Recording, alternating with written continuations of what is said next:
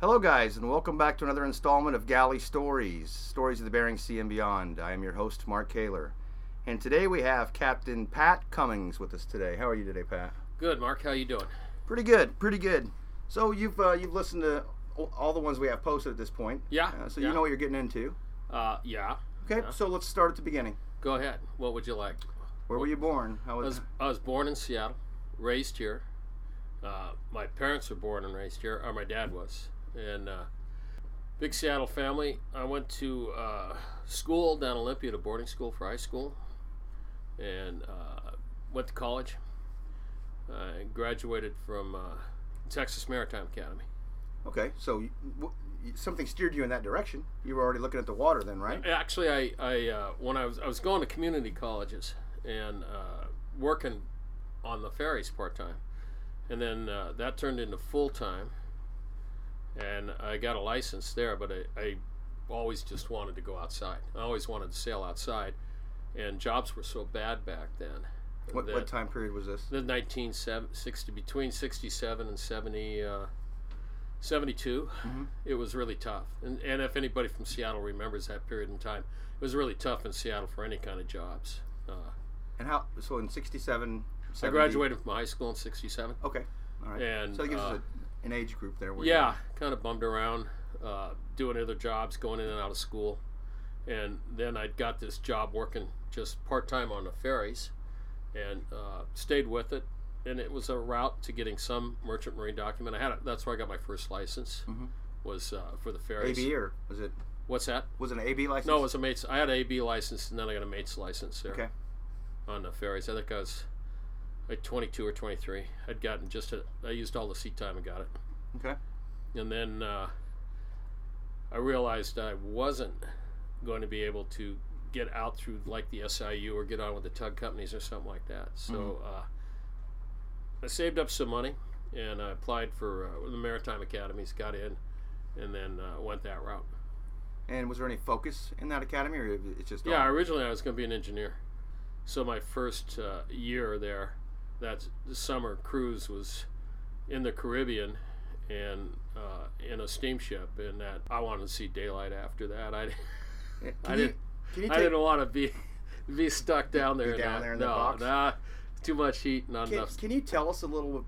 We haven't had anybody on that has went through the at least expressed or told us about going through the Maritime Academy. What's that experience like? How long does it take? What are you picking up?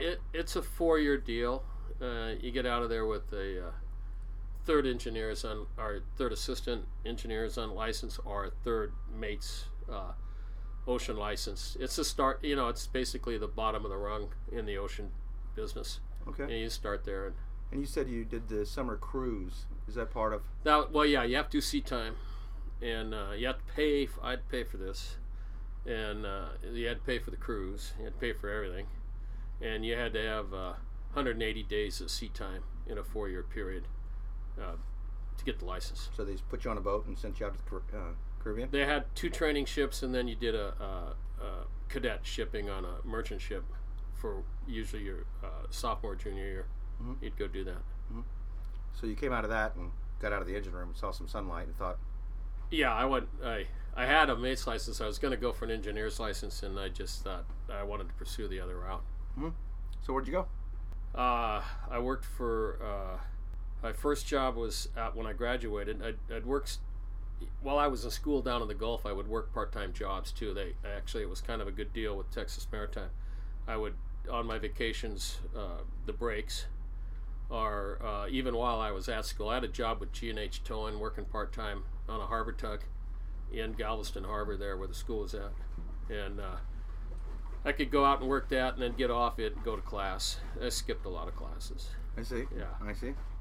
When I graduated, I went to work for a bulk company for Reynolds Metals Corporation. It was a non-union job, and did that for a couple of years.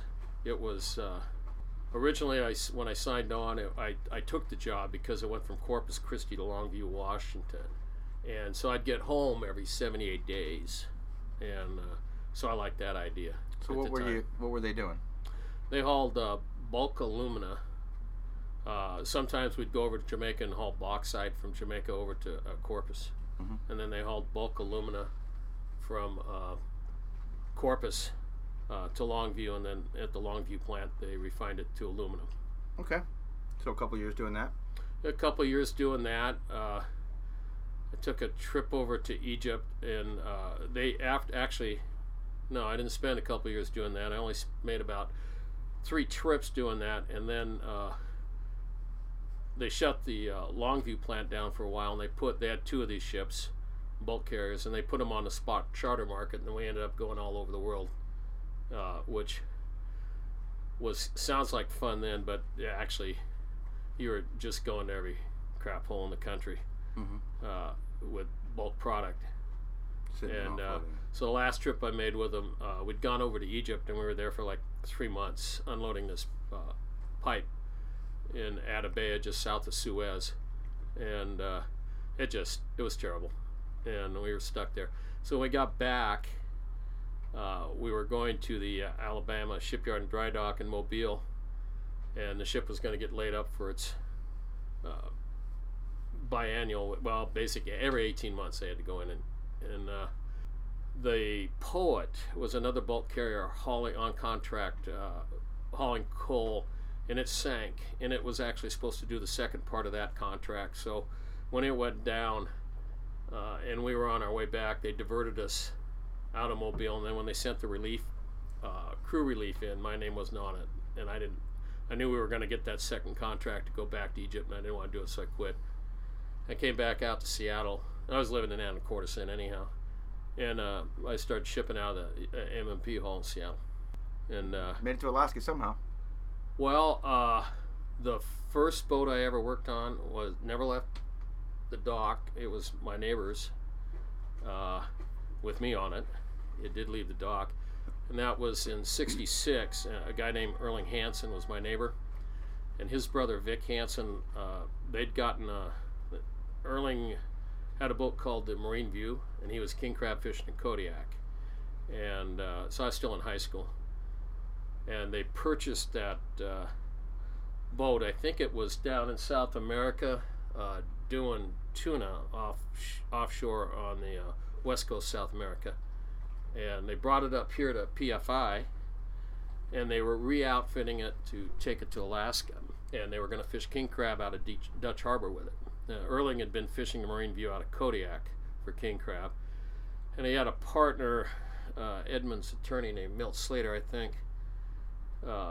They'd got this thing together, and then Vic Hansen was going to be the captain, and they'd put a crew together, and they had it down here in the yard, and I was home from high school, and Erling said, well, you can go. I was looking for work, and he said, you can come down and work the boat in the shipyard. We'll pay you by the hour to do work down there. I don't even remember what I got paid, but I said, yeah. I'd always been kind of conning him. He had a purse center for Southeast, and I was always kind of, when I was always trying to get on, he'd take his kid up with him, and I never got an opportunity to that. So I jumped on this, and I don't know, it was June, July, and I think the boat sailed for Dutch about mid-August. I was due back in high school. Vic and the engineer on there, I can't remember his name. Guy's name was, we called him Yank. He was what I'd call older. Maybe he was 40 then or something. Oh, but yeah. They asked if I was, would consider going up and going with them. And oh, hell yeah. And I went to my dad, and that ended that. So he just looked at me. He didn't even give me an answer, and I didn't go. And then unfortunately, the boat on its way up sank in Unimac Pass with all hands. So it went down. No one was ever seen again. And I remember being over at Chris's house. Erling was there, and they're trying to get information from the Coast Guard as to what was going on. And I remember Chris just looking at me going, yeah, hey, God, you were lucky. They wanted you to go. And I didn't think, 16, I'm not thinking about that. And Right. The reality of that stuff doesn't hit you. Well, I guess my old man was right. yeah. And that was the first shot at going to Alaska. Next time I actually was going up there shipping out of Seattle for Sealand Corporation, going to from containers as third mate from Seattle to Anchorage, and then every third trip go to Kodiak, if I remember rightly. Is that similar to how Coastal is today?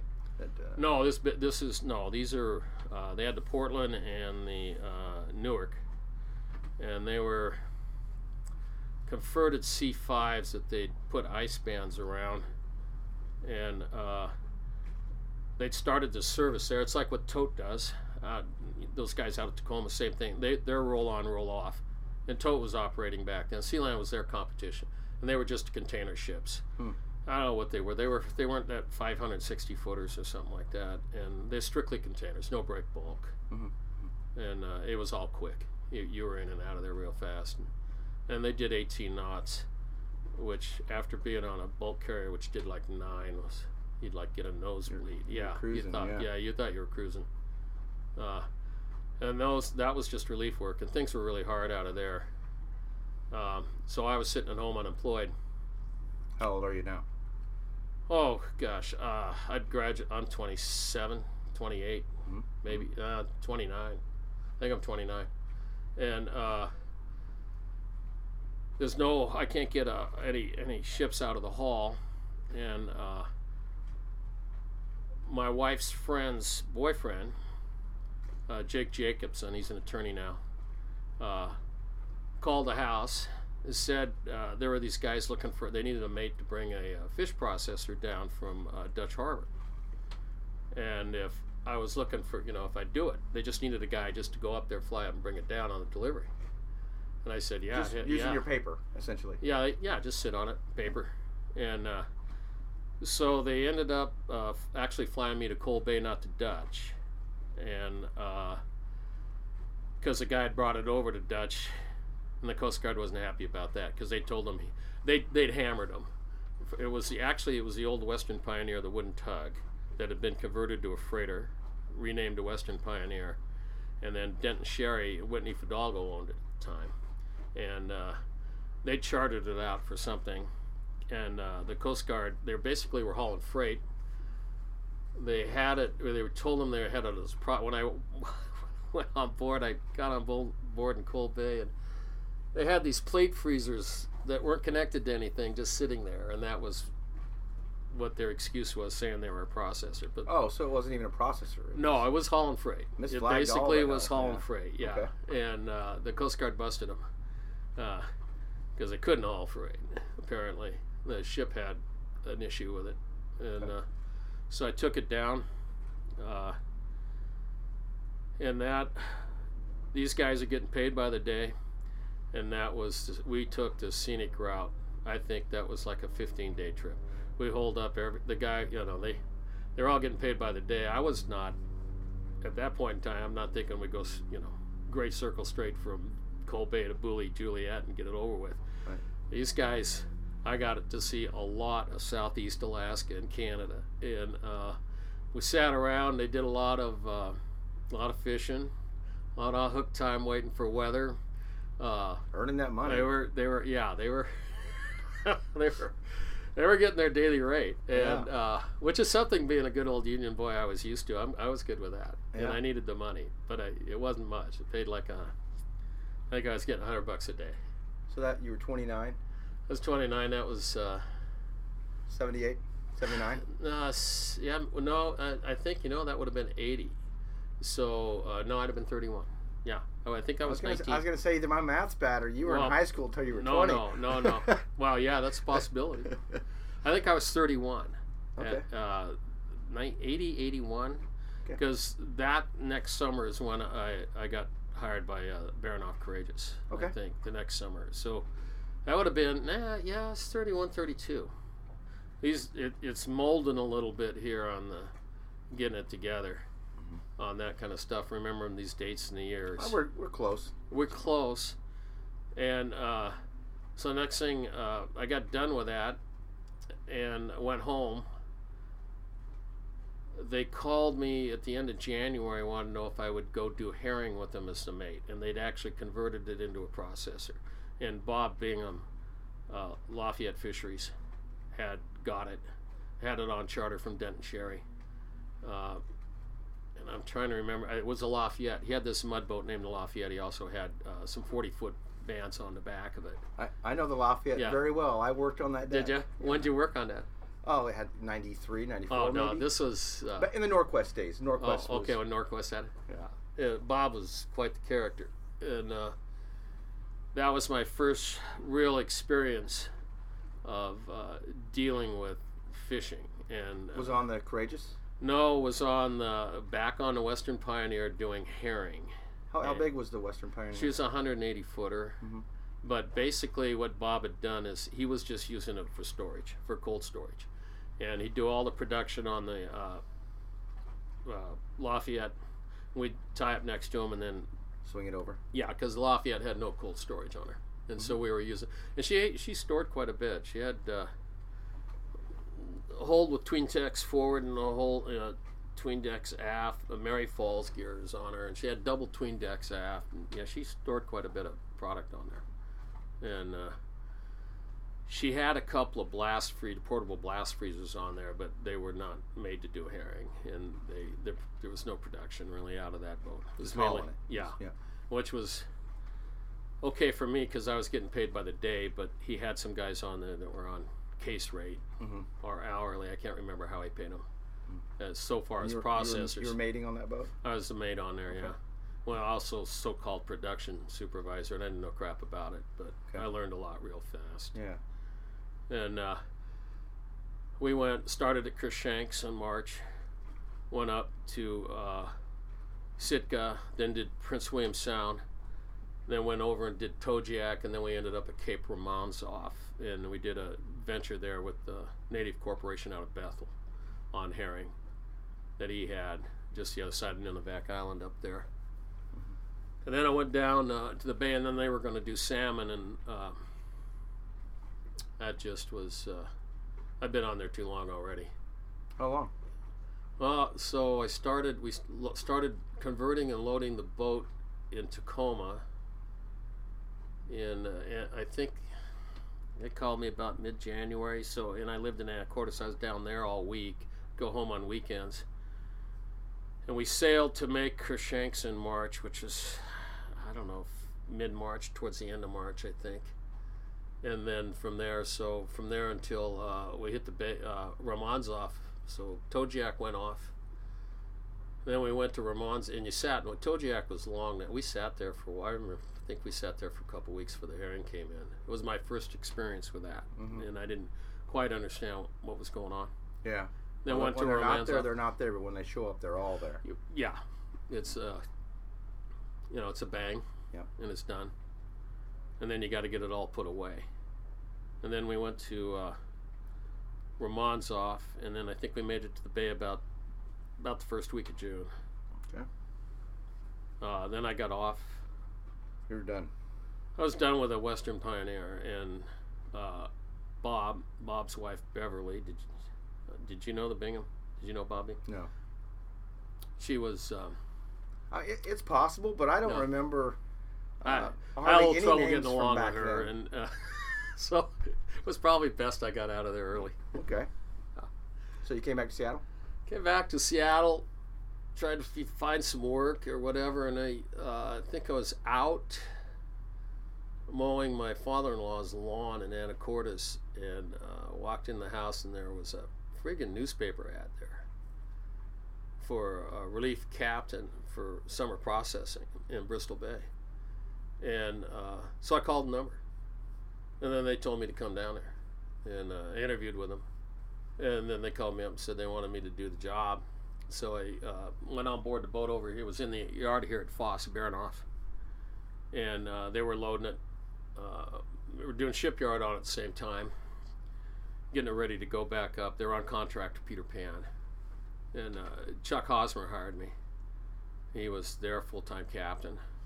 So I was 32 maybe by then, I think. Chuck was 28. Guys were a lot younger then running boats. I mean, he was running that Baranoff for, I think, a year and a half before that when he took over. He probably seemed seasoned, though, didn't he? No. He didn't seem... Oh, he seemed young? No. Yeah, he seemed young. I was young. He seemed younger than me. Okay. I mean, he knew how to fish. There's no doubt about that. He knew what he was doing. But Well, that's what I mean by yeah. seasoned. But I mean, now you think, sure, you think, but not. I mean, no. He's 28. He's 20. That ain't changed the fact he's 28, and I'm not it's the much early older. 80s. Yeah, and I'm not much older. And yeah, and but he did know. He did know what he was doing. No doubt in that. And he spent some time learning it, and he'd learn from the Baranof had some guys on it that knew what they were doing, and they were aggressive crab fishermen. And this was just a processed summer salmon. So I went up to the bay, spent the summer up there. Let's see, I'm going to get a little confused on where we went and what we did. We did Bristol Bay. On the Baranof, I did Bristol Bay, and then the next summer when I ran it, I think we did the bay, and then they sent me to Kodiak Larson Bay to do a contract there with Larson Bay, the cannery there, on freezing #1 pinks, doing an in the round freeze on them or something. There was a deal like that, and then in between time I worked relief mate for him. In the the first winter I went and did single pot brown crab out west in the Aleutians, and then I got off there, and then they put me over on the Courageous to do bear dye, and then that's the first time we did Opelio. So how big is the Courageous? It's a 180 footer. How many people on board? It depends on what you were doing. We processed Opelio. We had bunks for 36, so we filled the bunks. We did, when we were doing longline and cod, we'd do 24 to 28, depending upon just who we could get. And so was the platform easy to switch over from species? not originally, no, but both. What we originally did with the Baranof, we got into this black cod thing on the pot fishing, and so the next year we came down, and that fall, this is the second summer I worked running it for relief for salmon, and then we did a conversion to black cod pot fishing. We went off the coast of Washington here, and I worked mate on that, and then it went up to southeast, caused a little issue with the black cod thing and the pots, and then they called me up and asked me to come down and if I'd captain the Courageous and do the same thing. So we converted it over to longline and black cod. Was that the first set of keys you got? The Courageous? You mean where You're the captain whole of the, thing or was you're mine? the captain of the boat, yeah. No, I was captain of the Baranof during the summer. Oh, okay. I thought you were relief captain. Or, Well, yeah, I guess that is still, yeah. Okay. But I mean, now you're the main captain. Now I'm the guy that's is working on budgeting, crap like that, Sure. and stuff like that. What year was that? I'm going to say 84. I think that was 84. So in January of 84. So the Baranof took off to southeast in January of 84, black cod fishing and pots, and then we finished the conversion, and then we headed up. By then, NIMS, the North Pacific Fishing Management Council had thrown us out of eastern Alaska, made it illegal to longline black cod pots, pretty much east of Fogneck. Can you explain long lining pots? Longline and pots? Yeah. Yeah, we had 20 millimeter ground line, and every 100 fathoms we'd have a gannion stuck into the long line with a C-ring, and then we'd have these rectangular cod pots with cod tunnels in them, and they weighed about. They look a lot like a crab pot today. No. Okay. No, they're rectangular. They're not a square type. They're more of a rectangular, and they weigh way less. They were, because in order to set them off on a house aft vessel, you have to stand them up and shove them off by hand, and so it would take two guys to lift them. I think they were between 90 and 100 pounds each, and they're all tied together. They're secured, yeah. And so you would run out, we'd set it about 7 to 8 knots. We got a little bit faster as we got better, and you'd set the anchor, throw the buoy over, and we're fishing 400 or 500 fathoms to up to about 200 fathoms. So you let the buoy line stream out. We'd have these bins down the side, and the line would be laid out there with these rings sitting there. I'm trying to recall those from memory.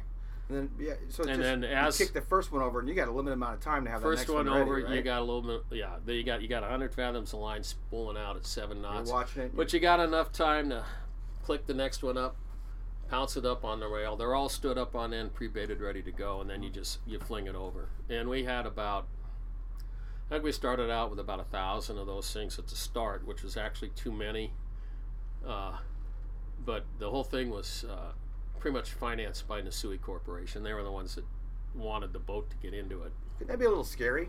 Seeing, 200 pounds, still 200 pounds, especially when they're Well, that's flying off the well, back of the deck. yeah. If it hung up, yeah, it got a little freaky. Mm-hmm. It goes scooting down that rail and bang up against the house and right up. But they got pretty good at it. Yeah. It's just a matter of doing it. Sure. For a while, practice doing that. And then pulling them back up is just the exact opposite, right? Yeah, we had a larger block we bought from Marco, and they tested it out on the Baranof. It was pretty good size. I remember going with Chuck to the Fish Expo, I think about a year before that, and he saw that thing down there, and they were thinking about doing this. And we were looking at it, and they bought two of them. We called them swing haulers. They're pretty good. They were about 3 times the size of a Marco block. Yeah. And it's probably 5 feet in diameter. No, maybe not quite that much. But it was hauling 20 millimeter long line, mm-hmm. and a lot of it. Okay, so at this point you're still only 34, 35. Yeah, I think. When you got the Courageous. 36. I know that you spent a number of years on there. Yeah. So over that amount of time, 22 years was it? Yeah, I think on the Courageous, and then a couple. So you grew old on that boat. Yeah, real quick because Yeah. it was a catcher processor. Yeah. And in that amount of time, we did everything. How often was the boat working? How many months? Yeah, well, no, that sucker worked all the time because we went from Dick Pace and Bob Gilman were kind of involved in coming up with ideas for us. I bought into the boat in I think it was November of '86, I believe, and then I bought in, kept buying a little bit more into it as we went along, and those guys were pretty innovative on coming up with ideas. Chuck was pretty innovative on it, and so they got us. They sent Doug Wells, who was the relief captain and one of the owners over on the Baranof, and he and I went up to look at a longline system, Mustad longline system in Canada, on a guy doing dogfish, and so we took a look at that, thought it was feasible, went out and we bought a reconditioned system and we put it on the boat, and we started fishing cod, '88 I think, mm-hmm. when we started in the cod fishery. We went back to crab, we went back to Pelio, which we started doing that again. So this boat was working. Yeah, so then we would do the cod, we'd longline cod, but outside of that we did all sorts of dumb things. I remember the Baranof went and did octopus with habitat pots. That was a joke. I went out and did deep water single pot tanner. We did Kagani crab. We were thinking about doing snails. A couple trips to Russia. Yeah, we would do. Sometimes we were lucky we'd get 2 months in at the shipyard. Wow. And they constantly, not that it made money all the time, but they were constantly coming up with something. Something new. Something just here, try this. And when we took over ownership, when both boats went into that deal, then we took over ownership, they pretty well had lost that right, and Nisui had gotten out of it, and Dutch Harbor Seafoods had gotten out of it to pretty much tell us this is what we had to do. Right. And get a little more control over what the boat was. We had total control over those boats and managing them. So then you just but they came up with they would come up with these ideas, and Chuck was always looking at that kind of stuff. He would be looking at anything and whatever, and we'd give it a shot, anything to keep working. Which Chuck are we talking about? Chuck Hosmer. Okay. Yeah, I think he's still managing those boats. Okay. Any scary experiences up there? 22 years, you got to have something that. Scary, yeah. But anybody didn't have scary everybody has it. You're always something that's scary. But do you remember the first time you were scared? No, I was always scared. Okay. I had Harley say the same thing. Like, but and I listen to Harley, and I think it's not, you get scared, and if you're getting scared, it's only for a brief second. Especially guys like that have that position, like Harley or I've got, or any other captain's got that position up there. Sure, you're going to get that scared, but it's not going to be that I'm going to scream and holler scared, because right after you get that, Jesus, this is not going to go well, crap, you've got to mitigate the circumstances, and you got to get your ass out of it. Yeah. And so you get focused, just like you're focused fishing, fishing is actually an extremely boring, tedious task, especially when you're pulling pots, but you have to focus constant. Let me reword the question for you. Yeah. Can you give me an example of a time when you had to get your ass out of it? It's an example of a time where you're not sure of the outcome, maybe. Mm-hmm. Mm-hmm. One of the worst storms I've ever been in my life has been up here off of about Triangle Island, off to the north end. That whole area in there has an anomaly to it of these subtropical lows will push in from the south, and then that continental maritime cold air will stay there, and these storms will push in there, and they get pretty nasty, and they come up quick, and then they'll stall and they'll start to back. And we were coming down in beginning of December one year, and it just nice and too nice, and too nice. Yeah, it was too nice, and it was too warm, and the cloud formations and everything.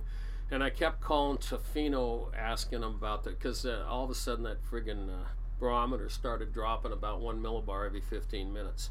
And so I kept getting this weather forecast out of Tofino, and I kept calling them up and asking them to reconfirm this forecast, and they weren't even close. And so this low had come up, pushed in there, and stalled and backed, and next thing you know, we're in these just horrendous seas and this 100-knot wind. And the Courageous is a schooner rig. She was always good at running with it up to a point. Well, you reach that point where this is not a good idea. We're not going to run with it, and we're going to turn around and we're just going to sit into it and ride this out. And we rode that thing out. I was impressed with the intensity of it. We were there for about 30 hours straight, heading northwesterly, but we were making about a knot and a half in a southeasterly direction. This thing was just pushing. Yeah, it was pushing us down, and we ended up, I think, just to the northwest of Brooks Peninsula, and we're down there. And I remember this Canadian version of their P3, Canadian Air Force P3. It kind of flew over us about every 4 or 5 hours. At one time, they called down on the VHS and asked us how we were doing, and I'm going, oh yeah, we're doing. That's an intense 30 hours. It's an intense storm, and but it's not anything you guys don't see, and you just ride it out. But it was the wave height, the length of time too. Yeah, the length of time. It blew for a long time, and we blew that length to where we weren't going to turn around. If you didn't have some confidence, you wouldn't keep coming back. So you're kind of confident we're just going to ride this thing out. But I remember going down into the steering gear room, into the lazarette down there. We got 2 steering gears, electric, hydraulic, and listening to those things whine. And in the back of my mind, I'm thinking, wonder when the last time those things were torn apart and looked at. And because I realized if that fails under these conditions, we're going to broach, and this is not good. Mm-hmm. And so you get a little, those are the things, but it's a constant stress. Yeah, it's just a constant stress, and fear is something, but you're stressing the whole time on making sure you just stay out. Of course, I didn't sleep. Yeah. I think I'd go back to sleep. We'd had a mate, and the mate was a great guy. Pat Wagner is one of my best friends. The guy's a great guy. And, you're up there, but you're still not sleeping. You're not back to sleeping. No. And I had you're just trying to decompress from that stress of jockeying for the last 8 hours. Yeah, you're just jockeying there. But the thought and process in you is you got a single engine, you got one prop, you got one rudder, and we had double up 2 steering gears. But in the back of your mind, it's one problem. Well, in the back of your mind, always there's never one thing that sinks a boat. It's always unfortunate events that come together. You can lose power and just sit there. You can lose power and catch fire. You lose power, catch fire, and start taking on water, you're in big trouble. Yeah. You know, you can work it out, but it's never just that one thing. So, did those get inspected next shipyard? oh hell yeah, yeah. It was. It like Trident does a way better job than we did. So what year did you get off the Courageous then? And I went out rationalization. 2004 was my last year. So what made you decide that was it? I'm an old man. You're One of working those now. other times you're talking about, I was sitting up in December in 2003, and we tied her up and we were going home for Christmas. And the gal from Amelia's called me. One of my guys is down there, just screwed up big time, and he didn't make the plane. And so it's just me and I think the engineer left on board the boat. We got tied up. And there's probably isn't one guy you haven't interviewed that runs a boat that hasn't gone through this one. So she's calling me up. She says, I got to call the cops unless you come down and get them. So I go out, get the truck, go down, pick them up, get them down to the dock, and we're at the city dock up in Dutch. And tide's out, and there's no real direct onto the boat. I got to step out onto those huge fenders, built-in fenders that they've got there on that quay with him, and he's drunk, and trying to get him back on the boat, and he loses his balance, and I reach out to hang on to him, and he goes. And unfortunately or fortunately, he was a portly kind of guy, and he got stuck in between the bulwarks and the dock. Fortunately, the wind was blowing us right on, and he's wedged in there. Uh-huh. But I went the other way, and I'm leaning backwards, looking down at that water, and you know it goes right through your mind. If I hit that, no one's finding me. I'm not getting out of here. And, Yeah. And I said, I'm just getting too old for this shit. That was it. Well, I was one of the mitigating. That was one of the final reasons. How'd you get him out from between the boat? I got off, got down there, and I reached over and just kind of drug him with him helping Waited for the got boat him up. Yeah, it was breathe a little was bit. between the dock and the boat. They have these huge, large because they bring those freighters in there, and city docks built for larger ships, not built for fishing boats. But we were there. That was just one of the last straws, you know. Yeah, it's about time. Yeah. Time for somebody else Now to you do said you it. had ownership interest in the boat. Do you still, Yeah. or No, they rationalized. The corporation bought it out. Navy Corporation bought it out, and I sold out. okay? And then retired for a little bit because Semi- I know you're back to work now. Yeah, no kidding. Yeah, Yeah, semi-retired. semi. Yeah, Always kept your feet running anyway. yeah. Just I worked some. Had a nice little part-time relief summer job up on that ferry, the Coho, ran from Port Angeles and back, and work on that, and pretty much then did nothing. Then did this job. Which you'll have the best advice probably from anybody we've had on here so far. When you've heard me ask the question many times that our fleet is getting older and not younger, and needing new blood, and not just our fleet, but the entire industry in general. And you're probably in a unique position to tell people what would be a good avenue to try to reach out to enter this kind of industry. Oh, cold hard cash to the staffing manager. Right. Oh, Yeah, I think. Yeah. Because that's what you do now. In hundreds. You know what?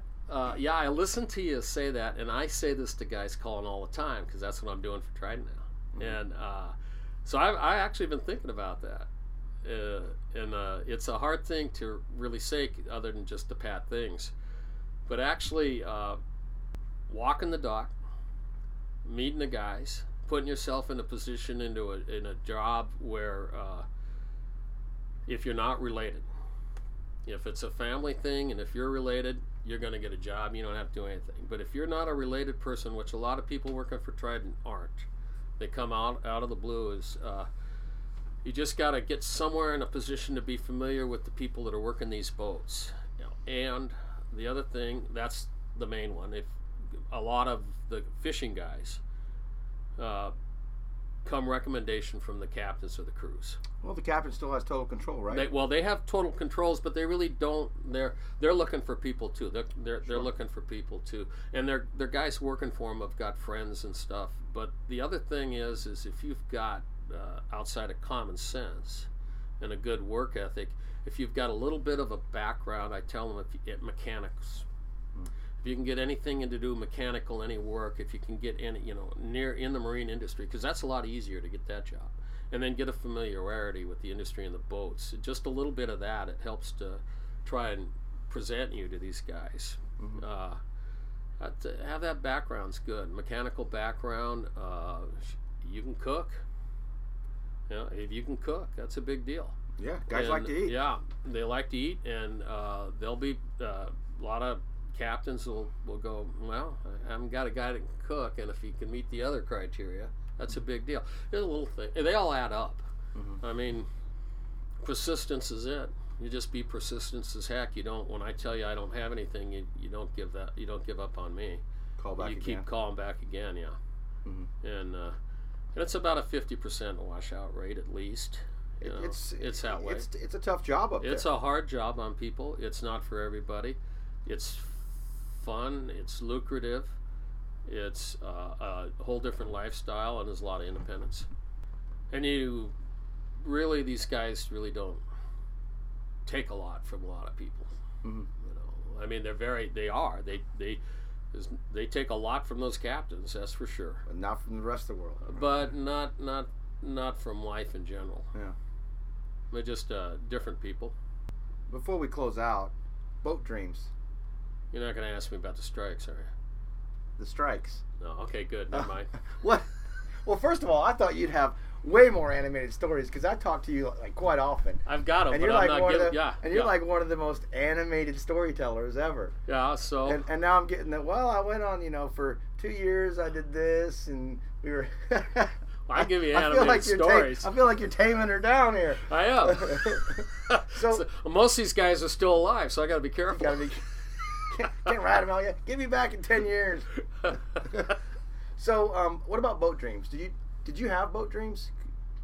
Oh yeah, everybody has a boat dream. You mean going up the river and there's not enough water and and you wake up, it's a frustration dream. Just that very vivid dream. Oh, real vivid, yeah. You look over the side and there's any water there and you're driving on land. That kind of, on your boat? And you're so but what it is frustration dream. You have the boat dream when the crab pots come up empty. Yeah, I watched that movie. What is that? The storm thing on the East Coast. What's that? Perfect Storm. Perfect Storm. And I'm thinking the only part of that was true is when the captain was up in that wheelhouse crying because he wasn't catching anything. Andrea Gale. Yeah. Yeah. She went down. No, she went down. That part's true too. But there was a lot of drama in there. But the real drama was when he was crying because he wasn't catching anything.